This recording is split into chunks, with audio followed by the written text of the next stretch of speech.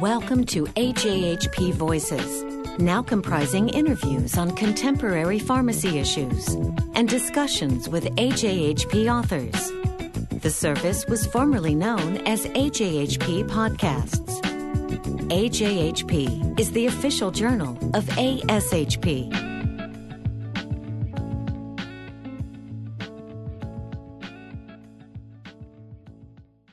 This is William Zellmer for AJHP Voices, speaking with Dr. Daniel Robinson, Dean and Professor at the College of Pharmacy, Western University of Health Sciences in Pomona, California.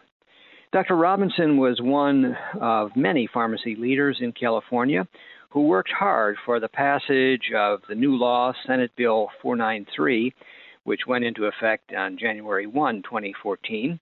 And this legislation creates a number of new opportunities for pharmacists to provide direct care to patients. Dan, thank you so much for taking time for this interview. Let's begin, if you would please, by giving a brief overview of Senate Bill 493. I'd be happy to. This started as a grassroots effort developing a relationship with our senator, who happens to be the chair of the Senate Health Committee. He was very much already aware that pharmacists were underutilized in the delivery of health care in California. So he was a very nice supporter. And so what we were moving forward with was an opportunity to provide provider status to pharmacists in California to really help meet unmet demand for healthcare services. Part of the Affordable Care Act, or as part of the Affordable Care Act, we were going to be adding another 4 to 5 million covered lives in California.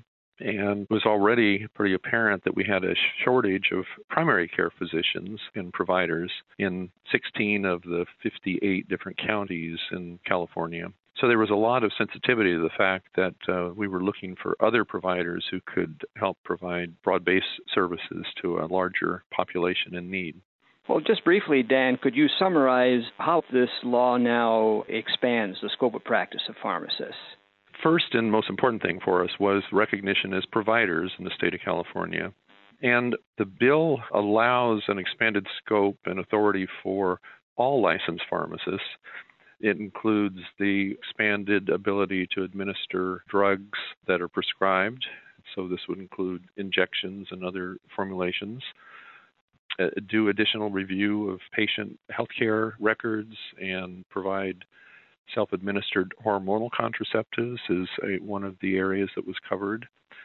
Furnish travel medicines to anyone traveling according to the recommendations of the Center for Disease Control. It also allows pharmacists to furnish prescription nicotine replacement products and independently administer immunizations to anybody 3 years and older, according to the guidelines for the Advisory Committee on Immunization Practices. So that's for all pharmacists. And then it also created a second category, which is the advanced practice pharmacist, which expands authority just a little bit further. I see. Can you just extend that a touch, Dan, when you say expands scope of practice a bit further, exactly how? Well, with those that are, this is a separate licensing category, so there are qualifications to become an advanced practice pharmacist, but it expands the ability of pharmacists to perform patient assessment, to order and interpret tests related to drug therapy management, allows pharmacists to refer patients to other healthcare providers and work collaboratively in the management of disease with other healthcare providers.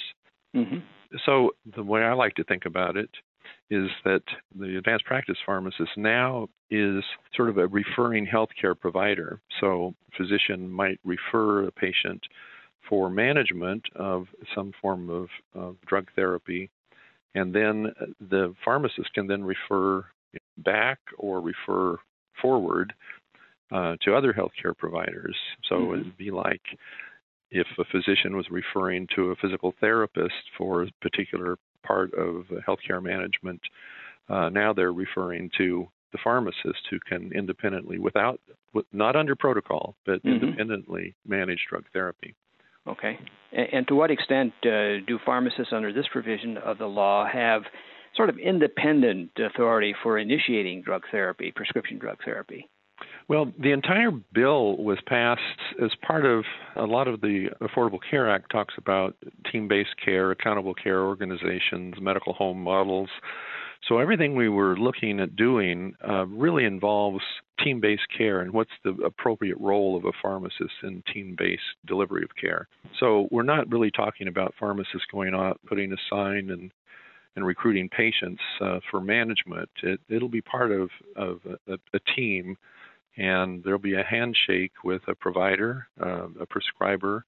So we'll be working not under someone, but alongside other healthcare providers. Sure. Well, Dan, I'm curious. I know you've been active yourself politically within the state of California.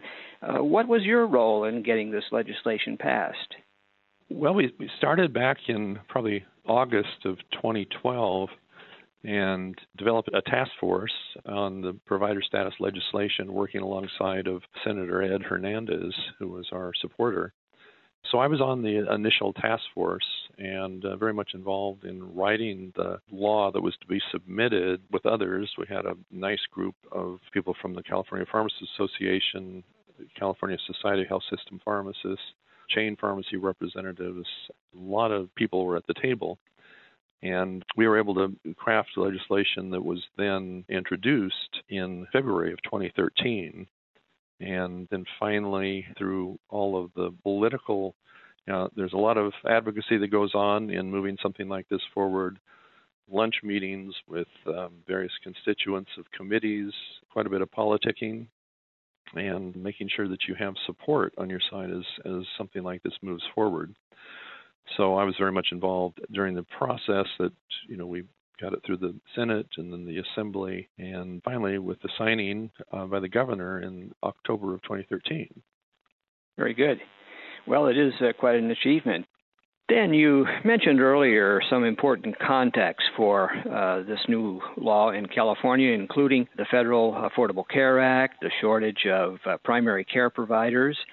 Were there other factors in California that enabled this legislation to move toward adoption?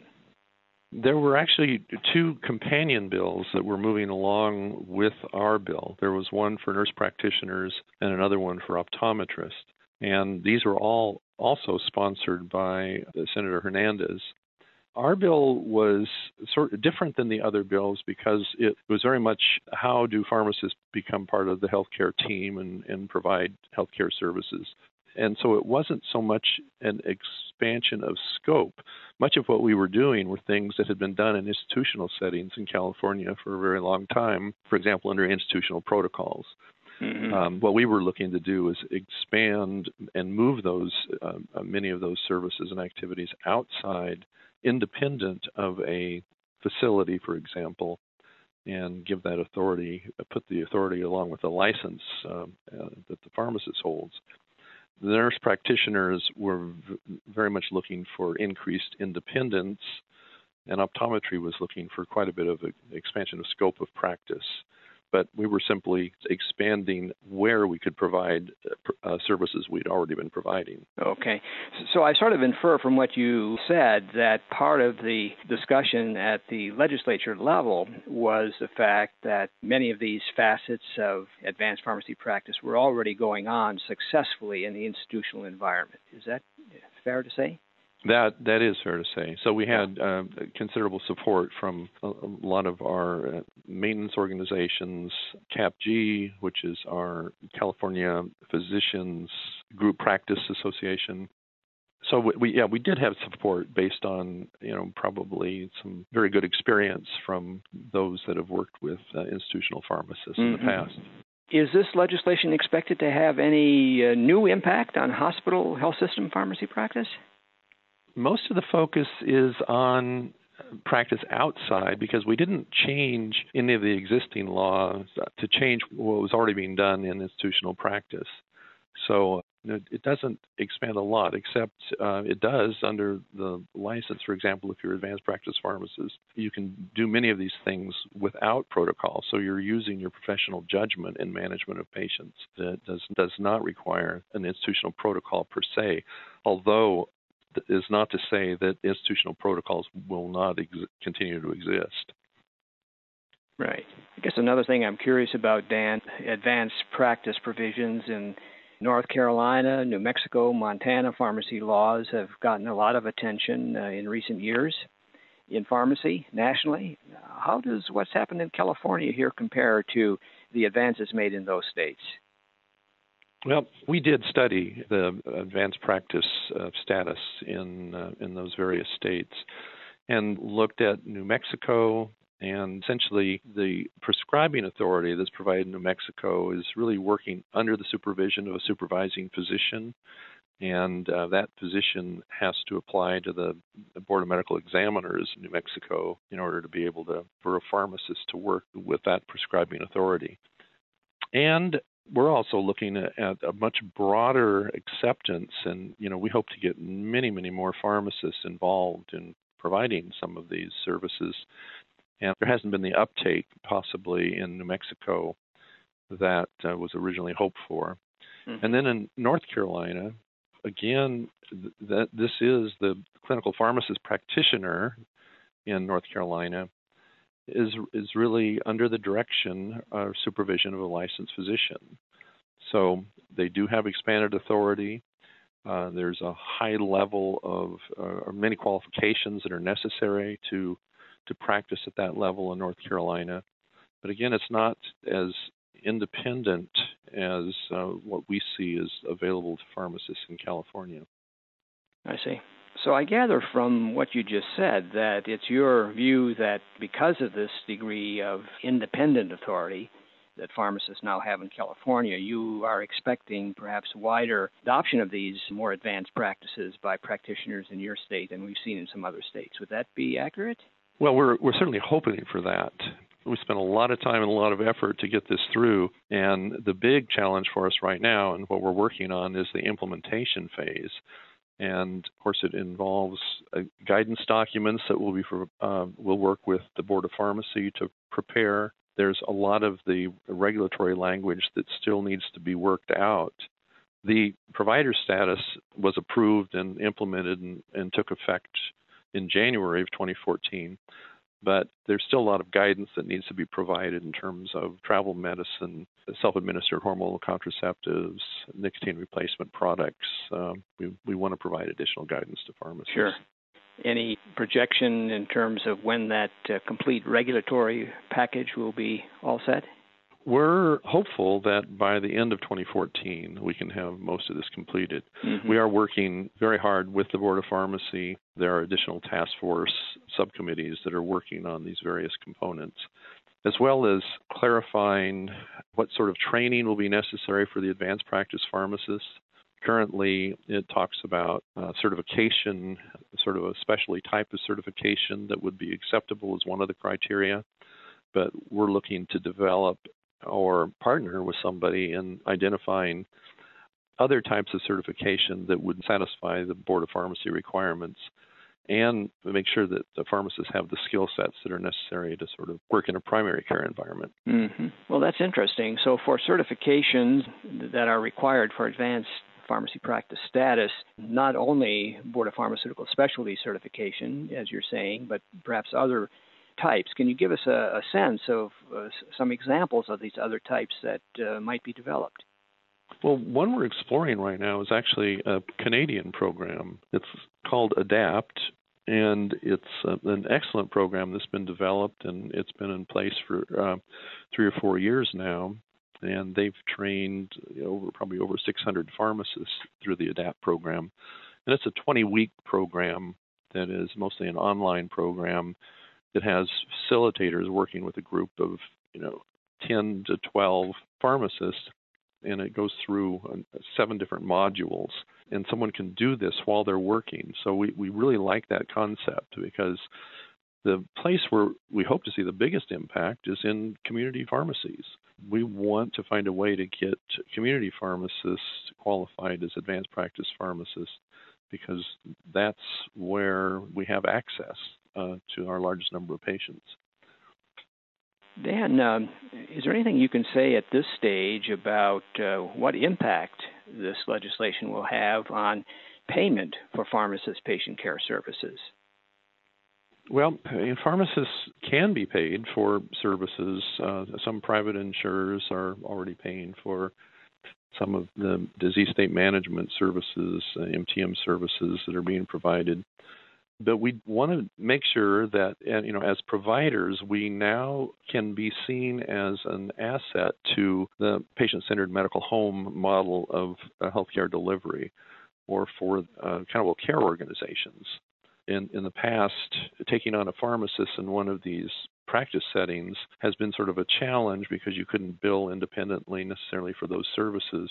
But since many payments are going to be bundled payments to ACOs, accountable care organizations, or medical homes, pharmacists certainly can benefit and be a provider and generate revenue within that model. And we're also working with state Medicaid authorities in order to see if we can get them on board and start to see payment for services in this area. Well, I think it's quite clear that Senate Bill 493 is a major step forward for pharmacy in California. I'm curious, Dan, what is your own vision for the future of pharmacy practice in your state? If you were to look ahead 10 years or so, how would things be different, do you believe, than they are today? What I see for the future in California is that we will start to see changes in pharmacy education so that our we're very confident in the quality of our graduates right now, but we want to make sure that our graduates are moving into an environment where they can utilize the full scope of their training. And I think in California, we're going to come very close to being able to do that. So we are modifying our curriculum right now to make sure that a lot of the requirements that will, allow people to work within advanced practice settings, that our students, our graduates, are ready to move right into that setting.